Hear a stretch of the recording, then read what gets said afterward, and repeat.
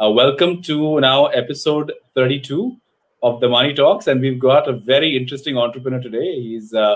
He is coming up. He's somebody who will definitely fill up your soul, and he'll also fill up your belly. He's somebody who's been in the food space, I think, for over 2 decades now, and has not only worked in different parts, but has also seen the ups and downs of what COVID can do to your business, and how do you come back from something like that. So, without further ado, I'm going to call serial entrepreneur and also a upcoming angel investor, Pawan, to the show. Hi, Pawan. How are you? I'm good, and it's so nice to be here. And the intro was actually fabulous. Loved it. It's a pleasure to be here. Thank you very much. Pawan, I think we had met about 2 years ago. I think we met through Anand. I remember, Yes. and it was a meeting at one of my favorite hotels in Delhi, Aloft, right? And we shared a Yeah. couple of beers. Very interesting story. I think you were just sort of getting started with Hoi Foods at the time. But I remember like the experience you had, and simply because you know the you got to see hotels from a very different angle than what everybody else got to see, or not just hotel, but maybe the Horeca segment as a whole, from a very different angle than what others got to see. And I think that was definitely very interesting. So without further ado, would like to get started with our conversation. Uh, you know, you obviously out and out Delhi boy. Started out at St. Xavier's in Delhi, and then ISB after that, and got into the family business. What was it like to be and I believe the family obviously has a pretty sizable business, but you branched out. So what was it like to be part of that whole ecosystem starting out? Yeah. Yeah. So after school, actually, I went to IIT and then went to IIM Lucknow, not to ISB. Acha, Uh, we have it in so the typical BTech MBA kind of a route I took. Yeah. So after actually, while while I was finishing my BTech in the fourth year itself, I had started taking interest in the family business, which is basically about setting up commercial kitchens. So at that time, the liberalization had just started, and new technology was just about coming into the country. And when I joined the business in '95 after my MBA, the story is that uh, the day I finished the final exam, the next day I was a welder in the factory. I spent about 6 months welding in the factory, and this picture, actually, what you see is after that.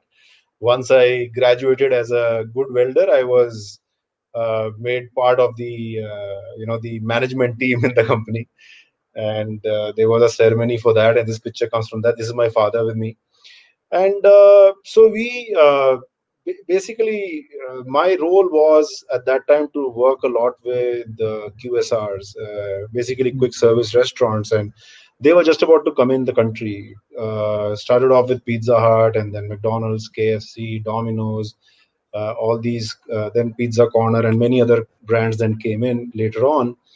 uh, I spent a lot of time working with these chains, putting together all the technology that they needed.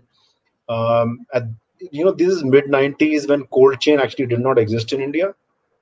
Hmm. So I spent a lot of time learning from them, from the international counterparts of these companies, and then implementing all of those things in India.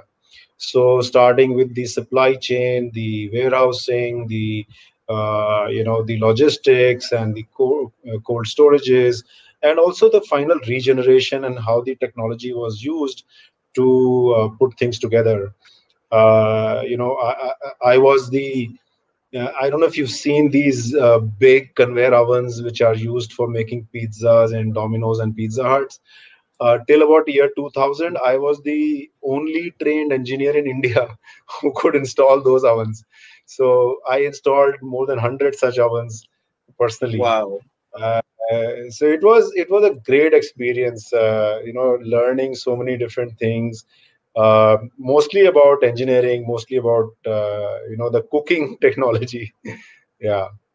But So most of the that time, was Pawan, the very interesting point you brought on about your father asking you to work as a welder after you finish your MBA for 6 months.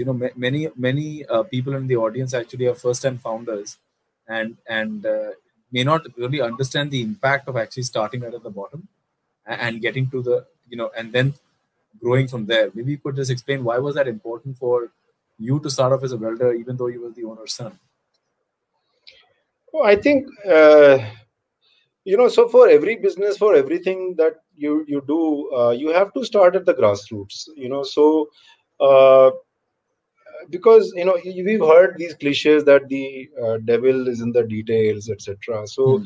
unless you get into the whole picture, unless you know exactly what's going on at the ground level, what are you going to lay foundation on? So where are you going to grow from? Because you know if the product that I'm making, I do not understand how it is made and how I can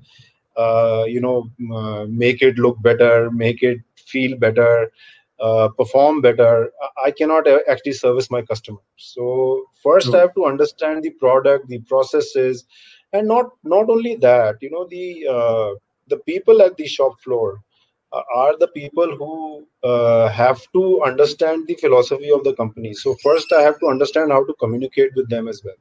So I think Hmm. all those things are very, very important. I learned a lot. All those people I worked with at that time, the shop floor workers, the supervisors.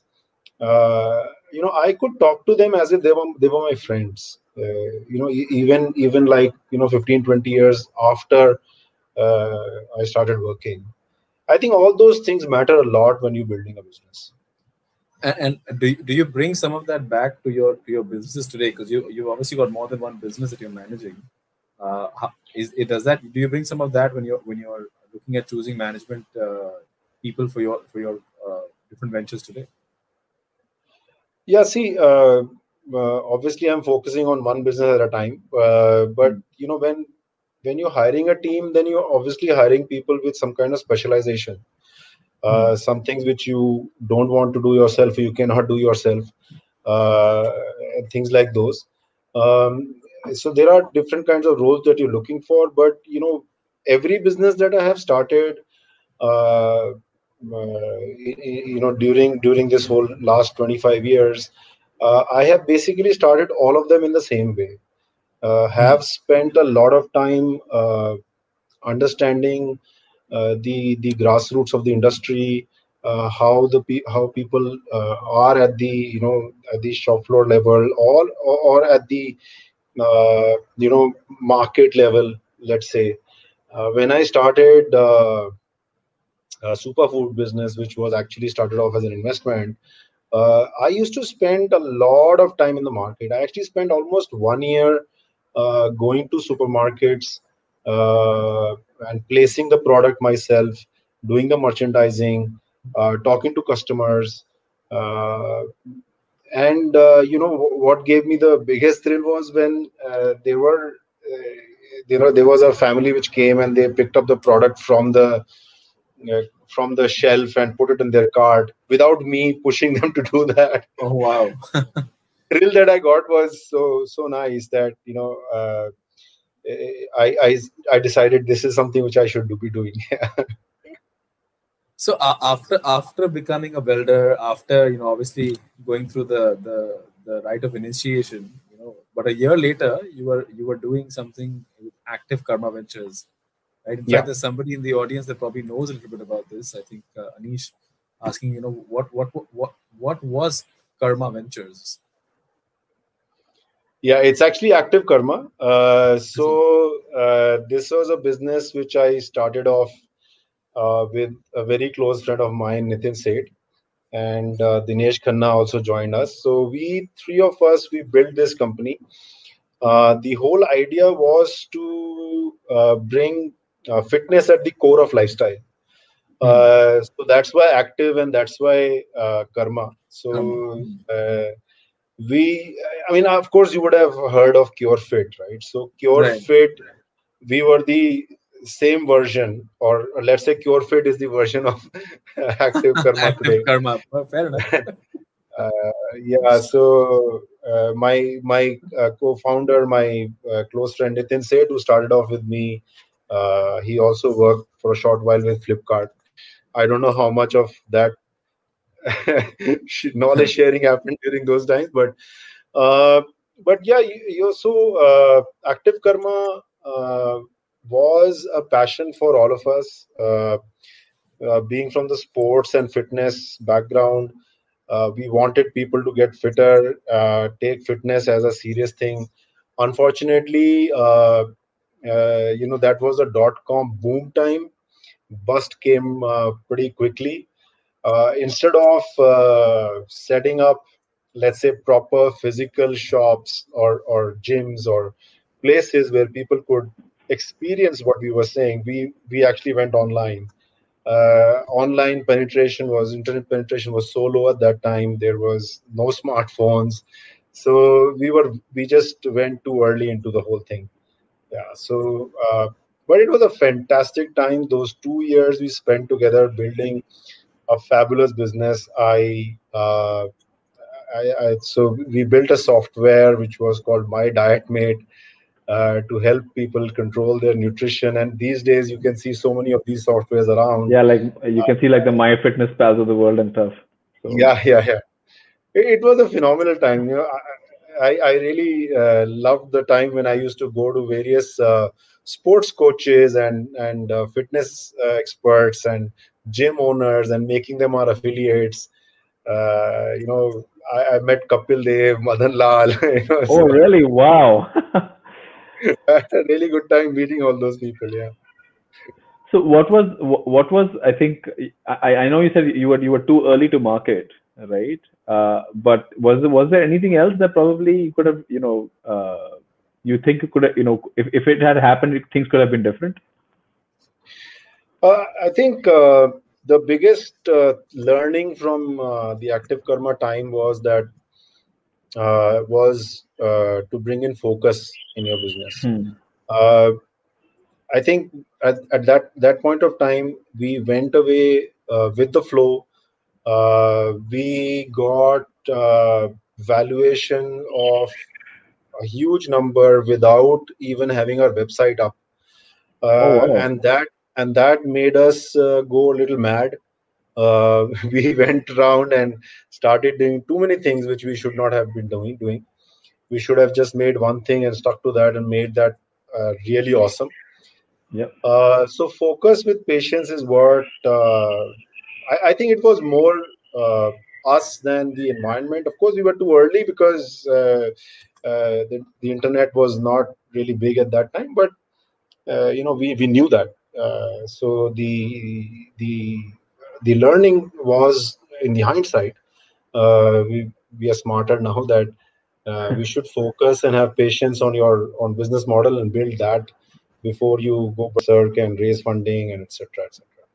In fact, it goes back to the earlier lesson, right? The devil is in the details, right? Once you get Yeah, really good at one thing, it becomes yeah, very easy to expand that to so many different things. And it's so amazing you bring that point up because there are so many entrepreneurs today you tell the same thing too, and it just seems that it's been 20, 25, 30 years of entrepreneurship in India, and entrepreneurs continue to make the same mistake. Is that you shouldn't be doing too many things. Focus your yeah, efforts. Despite having all the money in the world, you can't increase the number of hours in a day, and therefore if you try to focus on too many different things, you're eventually going to run out of time more than yeah. money. So No, and absolutely. like what was and again you obviously came to the market at a time when people didn't even understand what venture was. Forget about venture capital and all that stuff. So obviously this is a very early venture. But my question was, and at that time maybe India wasn't as forgiving towards failures, right? I think it was a very different market. So what was the trigger for you to say, you know what, I don't think this is working out. It's time to move on. Um, it I can't remember a trigger moment. I think it was just a slow drawn process. Uh, we started off as a fitness company, but in order to start making money and start earning some revenue, we became a software company. That's We right. started using the technology that we have built for our softwares and everything else. We started selling that. Uh, a few months later, going through all these things, and we just realized, this is not what we wanted to make. where are we going? It doesn't make Yeah, any sense. correct. So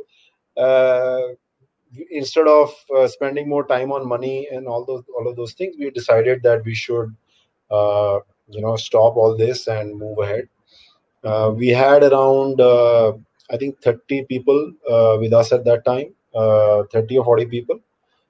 We took about a couple of months to get most of them placed Oh, before nice. we closed the company. Yeah. And from there you jumped into Continental Equipment, India, Yeah, I came right? back. I came back into the family business. There was a lot of work happening in the industry. Many new QSRs and restaurant chains were coming. The hotel industry was getting a little bit bigger and mature, and I thought that this is the time when I should build this as a big business. And I realized that if I don't do it myself, it's not going to happen. So I came back into the business, and I started working once again with the QSRs. Uh, so during that time when I set my targets, this was 2002 or 3. I set my goals till 2010, how I'm going to build the business. And uh, so we just set up new factories. We improved the quality. We went into exports. We got a lot of international approvals. In fact, we became the only company in Asia, to an Asian company actually, to get an international approval from McDonald's. Oh, wow. Uh, McDonald's That's has just amazing. 3 suppliers all over the world, and we were one of them. So which was a huge thing. So What did yeah, it take to get that kind of approval? I mean, getting McDonald's is a huge thing. What was it? well, apart from all the hard work, yeah. So I mean, obviously they hard work and planning. I mean, that's what I'm trying to get at. Like, what was it? Having the vision yeah to obviously get there. they have a lot of so there are technical as well as social checks that they have. Hmm. We went through about 2 years of various inspections, third-party inspections, as well as inspections by the McDonald's international team. They came over here 4 or 5 times in those 2 years, and they would interview workers. They will interview suppliers. So things like fire safety and what do you do in accidents and stuff like that. So apart from checking all the qualities and processes, etc. So it's a pretty long drawn process. Hmm. Yeah. And I mean, the next question is going to be a little bit off topic, but since you come from a family of entrepreneurs, and obviously there's a family office here, uh, you came to the family business, you go away for 2 years, you come back to the family business, and obviously you've grown it from there to what it is today. You get McDonald's and all these guys on board. How important was it for you to move out of the business for a couple of years before you came back? Did that lead to any kind of ability for you to think more clearly and be able to bring in changes because you've had that experience outside? Yeah, I think the active karma experience taught me a lot, right? So I was I was very clear that I'm going back because not because it earns me money. I could earn money in various other ways as well, but just because I could create value. Hmm. So the and I understood that there is value in creating value, but also there is much more excitement in creating value. So Hmm. and also I think I was a little bit more confident now that I could be my own boss. I could take a lot of decisions. I knew how to judge things much better, how to build a team, etc., etc. So when I went back to the business, I actually started rebuilding my team separately to Hmm. cater to all these restaurant chains, and so it was more like an entrepreneurial venture within my own business. Oh, got it. Got it. Interesting. Because I mean, I've always felt that. I mean, we have a family business too, and the fact that I spent 8 years as an entrepreneur or even operator entrepreneur outside India before coming back here, I think I was able to actually see where we lacked. right? Because when you come directly in there, it just seems you're just in there, right? And you come from bookish knowledge, and no one's really going to treat you for what the book teaches you, right? Because what life will teach you or practicals will teach you is very, very different. But once you Yeah. come from an outside experience, you run a business, there's a different level of respect I think you get obviously from the older generation, but also from your peers that you're going to work with. But then you were there for 19 years at Continental, and I know Continental has done extremely well in the last 2 decades. But I think the entrepreneurial bug bit you again, and you decided to begin with Superstar Foods. Maybe you could just tell the audience a little bit about what Superstar Food does. In fact, somebody was mentioning it in the comments as well. Yeah. So in 2013, I actually got bored because I thought I wasn't creating any more value. So I wanted to get out of the business and start doing different things. And I actually started investing in startups to understand what's happening in the rest of the world, because I was pretty much in my well for, let's say, 12-13 years. I had to get out of that, and I had to get out of my comfort zone. So I met a lot of entrepreneurs. I saw a lot of new things happening, and from the perspective of not just investing but also seeing what I could do myself. uh, at that point of time, a friend of mine who was his name is Supratik. He was into the sweet corn business, and he had built this technology of making sweet corn in a packaged form. It's in a ready to eat as well as packaged form, and which has a shelf life of 9 months without even adding salt to it. So it was a very nice product. So in a way, naturally healthy, uh, and something which is very versatile. I discussed this with my wife, and she, being a marketeer, to understand, and she thought that, yeah, this is something which can be a new category that you could build. So I decided to invest in that first, and then few months later, I actually joined the business, thinking that this is something actually I can do and I can contribute to. So this was my first foray into food business. As I told you, that first year or so, basically, we spent most of our time understanding how the distribution works, how the retail works, basically the grassroots, and carrying the stuff ourselves, talking to the retailers, doing merchandising, etc. And it's only after about first 14-15 months of doing this, we started to branch into different geographies of the country, making new distributors, etc., etc., and then started also rolling out new products. Uh, so while I was doing that, some other friends joined the business, and they became my co-founders as well. And Interesting. we launched a second brand called Misht, which is a packaged mithai. Okay. So this was a dream child of my co-founders Sandeep Kohli and Shoaib Kohli, father and son. Shoaib is who is running the business right now, along completely. And Misht is basically packaged mithai. We started off by packaging each piece of mithai individually to give it a high shelf life. So very good for traveling, very good for taking it to various countries. This is a picture at WS Smith, which yeah, it's a nice picture. So it's a Nice very one. attractive, colorful packaging, great to gift, not messy at all, so you can carry it in different places. Uh, so once again, the same distribution, uh, but more online, I would say, is what Misht is doing. Yeah. And then from there, so that was your role. I mean, you were obviously on the ground and doing the sales, but from there, I think you were doing more of a consumer business. Earlier, you were doing a lot more institutional business. What Yeah. was that significant mindset change that you needed to have? Because institution business can traditionally be little longer tail, right? It takes lot more time to get things moving, and then consumer is like very quick, right? But one obviously generates a lot more revenue and a lot more, I would say, profits, and the other one can take some time. So in terms of mindset, how did you make that switch from moving from an institutional kind of a institutional business like a Continental to something being more consumer focused?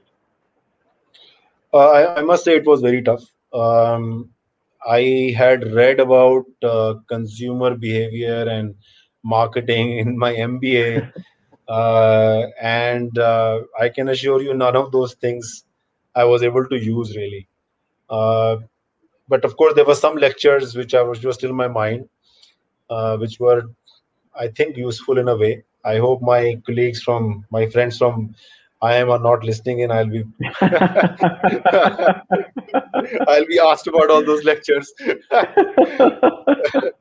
Uh, but it was a very tough switch. I can assure you, and that's the reason I said that I took more than a year to actually understand the whole thing. uh, the great thing about institutional business is that you know your customer. You actually know your customer's family, right? So in consumer business, at least at that point of time, you knew nothing about your customer, right? I mean, uh, that's why sitting in the retail shops, doing the promotions yourself and talking to the customers was the key to the whole thing. Um, so this is something which I actually learned. So I told you that my wife has always been a marketeer, and she used to spend a lot of time in the marketing in her initial days, and I think she still does. But so that is something which I realized, that if you want to do a consumer business, you've got to be aware of what your consumer is looking for. So visit the shops, spend the time as much as you have in the shops. That's where the business is actually happening. So that's so. I guess it took me just time. The switch was a slow switch. It was a gradual one for me, but I guess there was no other way. But it's a very important point to bring up, like sitting there and listening to the customers, right? You obviously are there selling things face to face. Uh, it- How do you ensure, and again, I'm talking this more in terms of very strongly from the food tech space, right? You can't obviously agree with everything the customer wants, right? Because like Henry Ford once said, right? If you ask customers for what they wanted, they would have asked for a faster horse, right? And so obviously you have to at some point decide between the noise that the customer is giving you and where the company needs to head. And I think because you've been through that situation with even Active Karma and trying to deliver what the customer wants may not always deliver what the company needs. How do you balance both of that as an entrepreneur? So I think it's a very clear distinction between need and want here. What the customer want is very different from what the customer needs, right? So, or actually can be. So the whole thing is that you got to figure out what is the customer needing, right? Where's the gap, Okay. right? Are they looking for convenience, or are they looking for something which is healthy, or perceived healthy, something which they want to show off or gift. So it's more of a need gap which is there, is what is important to understand. uh, if you just keep on trying to satisfy each customer, then I don't think your business will go anywhere. It's a uh, very key point. You can't yeah, satisfy every no, you customer. You cannot. can't. You won't. You Yeah. just cannot. There is a lot of noise out there, and you have to be very careful of what to listen to. So otherwise, there are. What I've seen is that a lot of customers who actually have a good point, don't really say much, and people who are actually sometimes, let's say, trying to take an advantage of a situation, they are the one who are the loudest. So you got to discriminate, some kind of distinction between the two of these, and say what is it that you're going to listen to. I mean, I think the clarity right there. I mean, what the customer needs may not be always what they want, and the customer may be talking about what they want, but you have to figure out what do they really need. Absolutely. And I mean, I've heard that for the first time, honestly. But it's a very key point for any entrepreneur listening in, that trying to win a popularity contest is not going to get you anywhere, right? And I Not think at all. I feel a lot of founders, and since you're an angel, you must be seeing this, is that lot of time founders are too focused on try to win the entire market, but not realizing that the money that they're going to make is probably going to come from the cream of the, or the top 10% of that market, right? If we just cater to them, the others will as it is follow, but the profits will always get driven by the top 10% and not by the masses. I mean, look at Apple, Absolutely. right? It controls less than, I Great think, example. volume-wise, less than 5% of the world's market, but it's a $1 trillion company, and Samsung is still playing catch up, right? Yeah. So no, and so then 2015 Superstars Food happens. Now I think we can get into Hoi Foods, right? And I think many questions have come already about Hoi. So you had Superstar Foods. You're obviously very deeply involved there, and then you sort of Hoi Foods' original model, right, was a little bit more B2B. It was a B2B2C kind of a model. I remember when you pitched it to me, but why move back, or why were you moving forward? I don't know which way you would take it. I mean, No, so Hoi was also the intention was never to build a B2B business, right? So that okay. was just the first step towards it. It was always going to be a consumer business. I had no intention of going back to institutional business at all. Um, but Hoi actually brought in everything inside me into the business, right? So uh, it's almost like connecting the dots for me, right? So building Continental, when I started off, I was working with QSRs. I was building the cold chain. I was building the regeneration processes. I was building the technology which could carry pre-cooked frozen food, which could be regenerated in kitchens or outlets. Uh, I could use the whole knowledge in Hoi, right? So uh, all the relationships that I built, the network that I built during all that time was something which I could use in Hoi. So it was a great thrill that something which you have actually learned and delivered on before, you could use it to build a new business uh, and create completely a new solution in the market which does not exist. It was a big thrill for me. So when my co-founder Indrajit Roy, he came in. Actually, he came in more for investment. When he came up with this idea, then he also wanted me to join the business full time uh, because I was absolutely clear on how we're going to build this whole thing up, and it was very exciting time. I of course, since I was deeply involved in Super, I took some time to join Hoi. But since I've joined, I think almost every day, we have great laughter building the whole thing. And as again, what I told you was that I continue to use all my inspiration, all the knowledge which I earned from working with all these QSR during my Continental days, and that continues to excite me. I think it'd be also important, Pawan, to probably understand what was Hoi Foods. Like, what was the original idea? We'll obviously get into the pivots and all, but what was the original idea that you were trying to build Hoi Foods on? So Hoi was actually started off by solving the problem of guests staying in budget hotels and giving them a great food experience. For that, we had to build the back end first because these budget hotels don't have good kitchens where cooks can be there or chefs can be there. They can't afford them also. These are 15, 20 room hotels. So what was important was that the food had to be built in central facilities and sent to these outlets where it could be regenerated. A technical name for reheated. Of course, with that you put some ingredients, some toppings, and stuff like that on top of it before you serve to the customer. So the customer staying in the hotel would order from Hoi, having a menu of Hoi at the hotel reception, and then our trained team would basically make the food and serve in the room. The great POC was that the ratings reviews of these hotels started going up.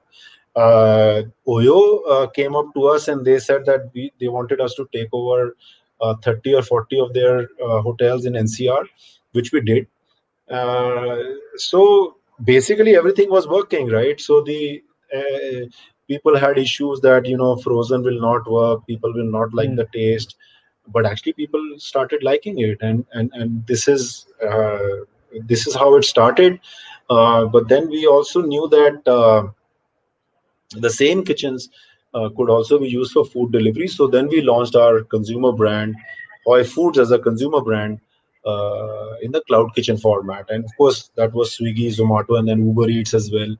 And we were selling through all of those things. So in In a way, February, it was also the original cloud kitchen, right? Because every hotel now is a cloud kitchen for you. yes.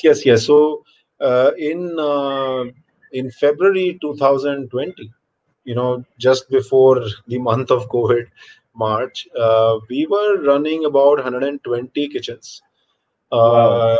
in NCR and Bangalore, out of which about 55 were also operating as cloud kitchens.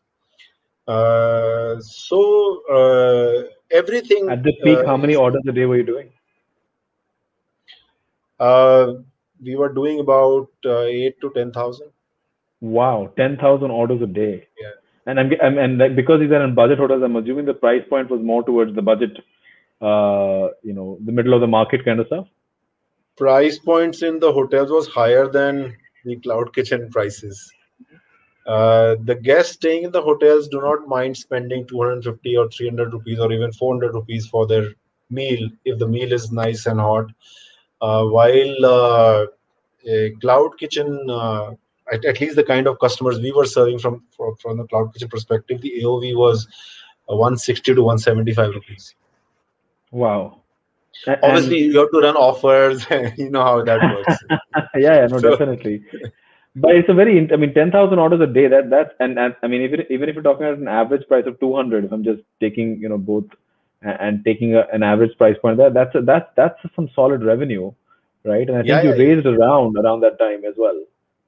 Yes, we did. We had just about raised around when the COVID lockdown started happening. Remember there was a Yes Bank fiasco and the bank was closed and everything. Our money was in the bank. Oh, are you serious? Oh my God! Yes, Bank of all banks. some 9 or 10 crores had just come in and in the bank. Oh Lord! So yeah, I mean, it was. What was that moment like? Like I think you withdraw like 50,000 a day or something like that, right? At that time.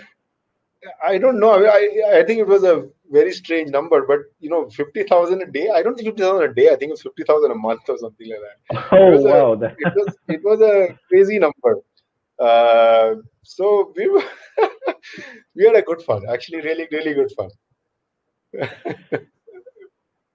That's amazing. But most of your investors were were family offices and individuals at the time. Yeah, so we actually raised money from one institution, which is OneCrowd.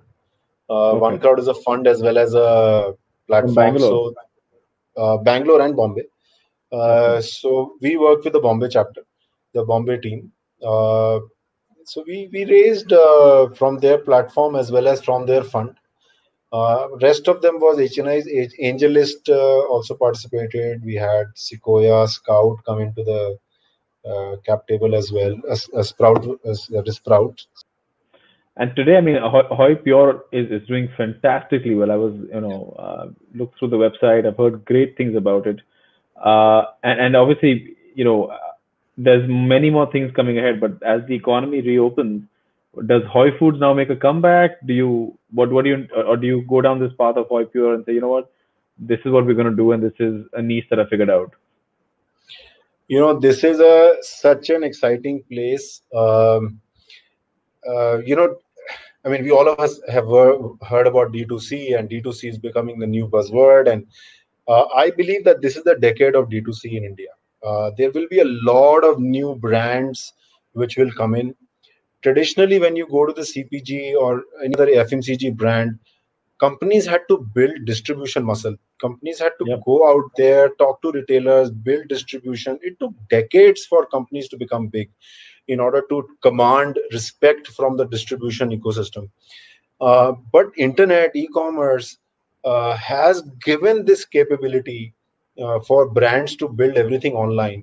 And not only that, the customer is actually demanding different treatment, different products, different services, different ways of handling their needs. So the whole essence of creating your own website and online presence becomes even more relevant. Yep. So Hoi Pure is D2C, and we think that we have solved this for food, which probably only one or two other brands, let's say Licious, has done. This is a fantastic space, and I think we are actually creating a huge value for ourselves and for the ecosystem in what we are doing. So this is going to be our focus. We're going to be launching a lot of products. This also gives me a huge opportunity to try out different products. I am the chief trier in the company. On a daily basis, I try different products. I have to really work much more on my fitness now, but it's really exciting. Yeah, so I'm enjoying this.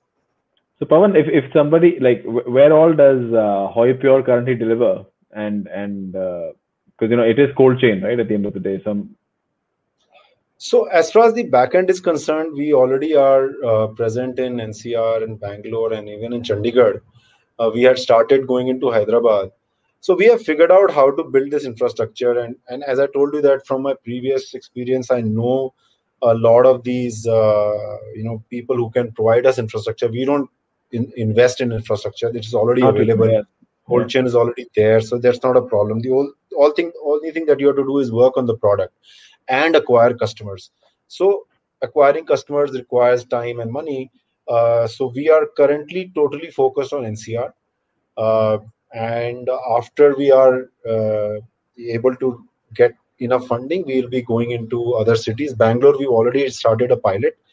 And we believe that in the next 3 to 4 years, we can be in 15 cities, running maybe 300 different dark outlets and serving maybe 3 lakh to 4 lakh customers. And the model remains that people come to hoipure.com, they order what they want, and then it's delivered cold to their doorstep, and then they Frozen. can heat it. Frozen, sorry, and then you can, obviously the heat. I believe it's half cooked, and you finish cooking it, and then you can serve it right away. That's wonderful. It'd be great for some of the people to try it out, especially you're saying obviously in the Chandigarh, Delhi, and you said Hyderabad, And Bangalore. And Bangalore at this point. Not Great. in Hyderabad. Acha. Hyderabad's not yet. Okay. So guys, those are the 3 areas. Go to hoipure.com. Is that it? And if people do want to pitch to you, I guess in both ways, in case they would like for you to be an investor, or the other way to also explore possibilities of working alongside Hoi Pure, what's the best way to reach out to you? Well, I am actually omnipresent on all social media. I get more phone calls than emails from people. I don't know how they get my number, but it's obviously everywhere. But my email ID is pawan@hoifoods.com. So I'm very, very accessible. So that's Pawan, PAWAN @HOI foods.com. Pawan, before we move to rapid fire, I have one last question. Where did the name Hoi come from? What did the name Hoi come from? What does it mean? Okay, so this is from Roy. I have nothing to do with this. He wanted a 3-letter word because Oyo and Ola are doing very well, still doing well, I guess. I remember the story, and I wanted the audience to know. So Hoi actually means hello in Dutch, and it sounds like it sounds like hi and Hoi. But we also found out later that in Vietnamese it means celebration. So which is what we are building, right? So perfect. Yeah, but the genesis of that was 3 letters. Wonderful. Thank you so much, Pawan. I think I'll take one audience question because there's a lot of stuff that has come in, but I'll take one. I think there was one from Bhakti Joglekar, and I think what is your advice to entrepreneurs in today's world based on your experience? Any predictions on the direction of the food and beverage industry? Based on the if the question specifically is about where the food and beverage industry is going, I think it is going in multi directions. Today, it is very tough to say that people are going for a certain cuisine or not, there is a huge trend around health and nutrition, which I think everybody is talking about. I believe that what will continue to win is taste. So instead of focusing on, let's say, being only a vegan or a healthy or nutritional food and beverage product, I think the focus should be on creating a larger value for the customer so that you can come closer to the customer in different ways. So there is all kinds of population in the country. People are having different kind of demands. They're moving away from homes. They're staying at home. People are staying with families or not. I think there are loads of different needs. Once again, figure out what the new need is, which you can fulfill and do that. Definitely, the trend is around healthy today. Everything do around health. So yeah, if you're good at it, if you have passion for that, go for that. Fantastic. That's great advice. And Bhakti, hopefully, that will help you as you build out your venture. Unfortunately, won't be able to take any more questions. I know there's a bunch of people just messaging right now, but because I have to move to rapid fire, we're already over time at this point. So I'm going to go ahead. Pawan, thank you so much for sharing. I think this 1 hour we've learned so much, so many journeys, and and really wishing you the best for Thank Hoy. you. But before we let you go, there is a rapid fire, and I do have a 20% coupon, so I can send you at the end of this a coffee basket full of Hoy Pure. So the rules are very simple. The rules are very simple. I'm going to ask you a series of questions. Whatever first comes to mind, just go ahead and answer, and we'll go from there. I've got about 10, 12 questions over here. Are you ready? Can we go? Wow. Yes, go for it. Okay. The first question: Elon Musk, Jeff Bezos, Bill Gates, and Donald Trump are coming for dinner. What's the plan?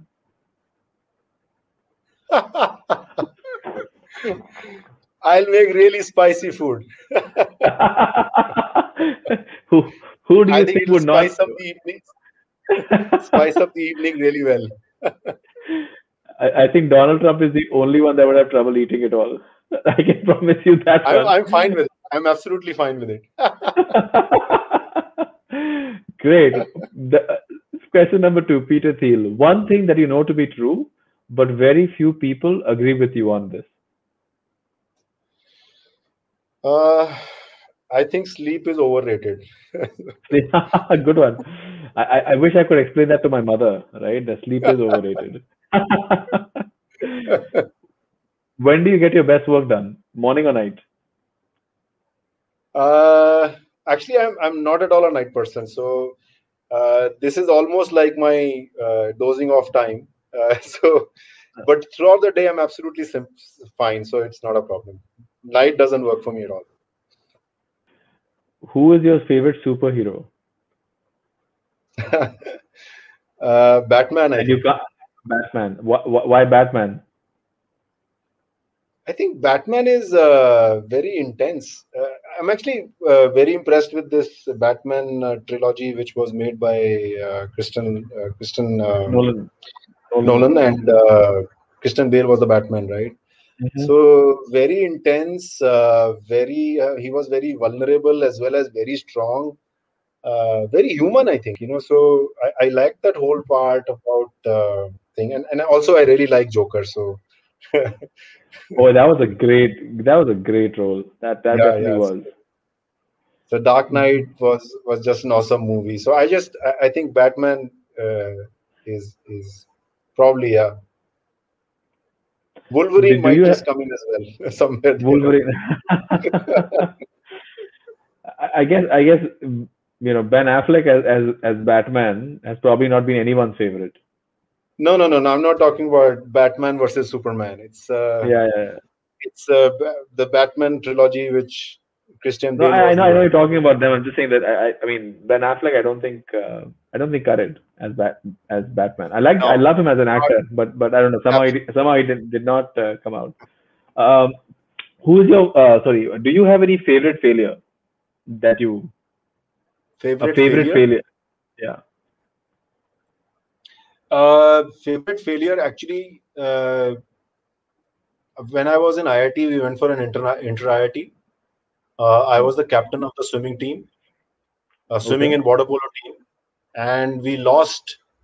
I think in the finals, we lost in the finals of water polo match to IIT Bombay, Wow.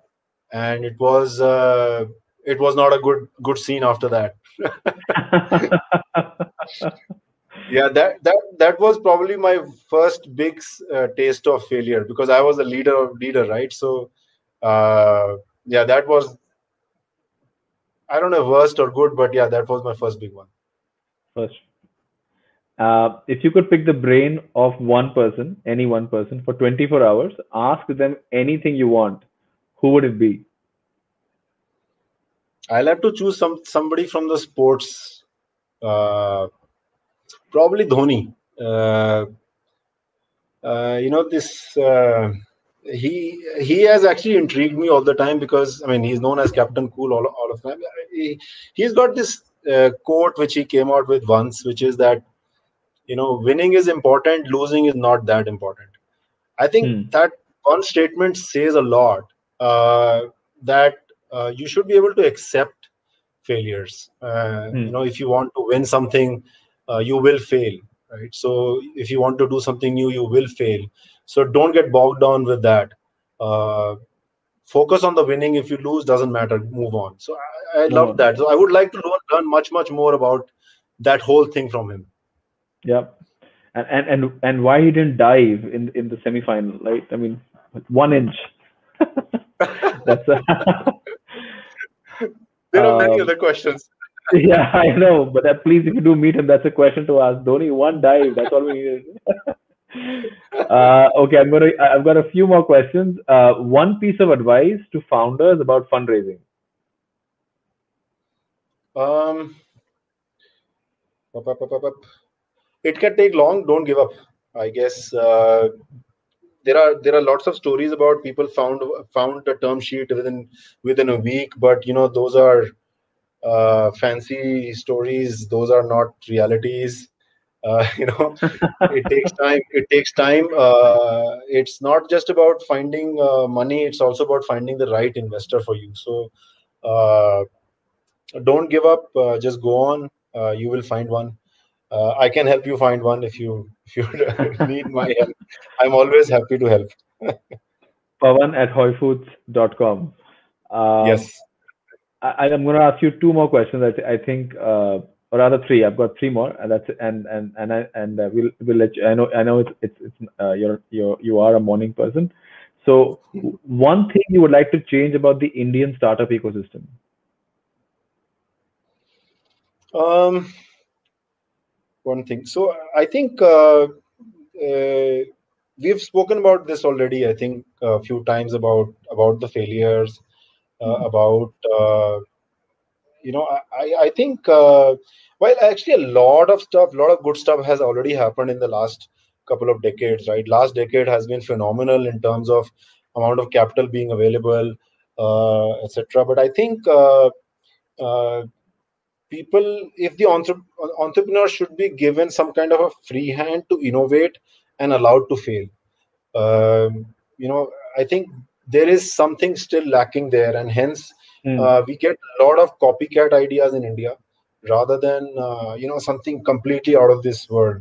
A lot of times I have met investors who basically say, "Oh, but nobody has done this in US before." So I mean, that doesn't really.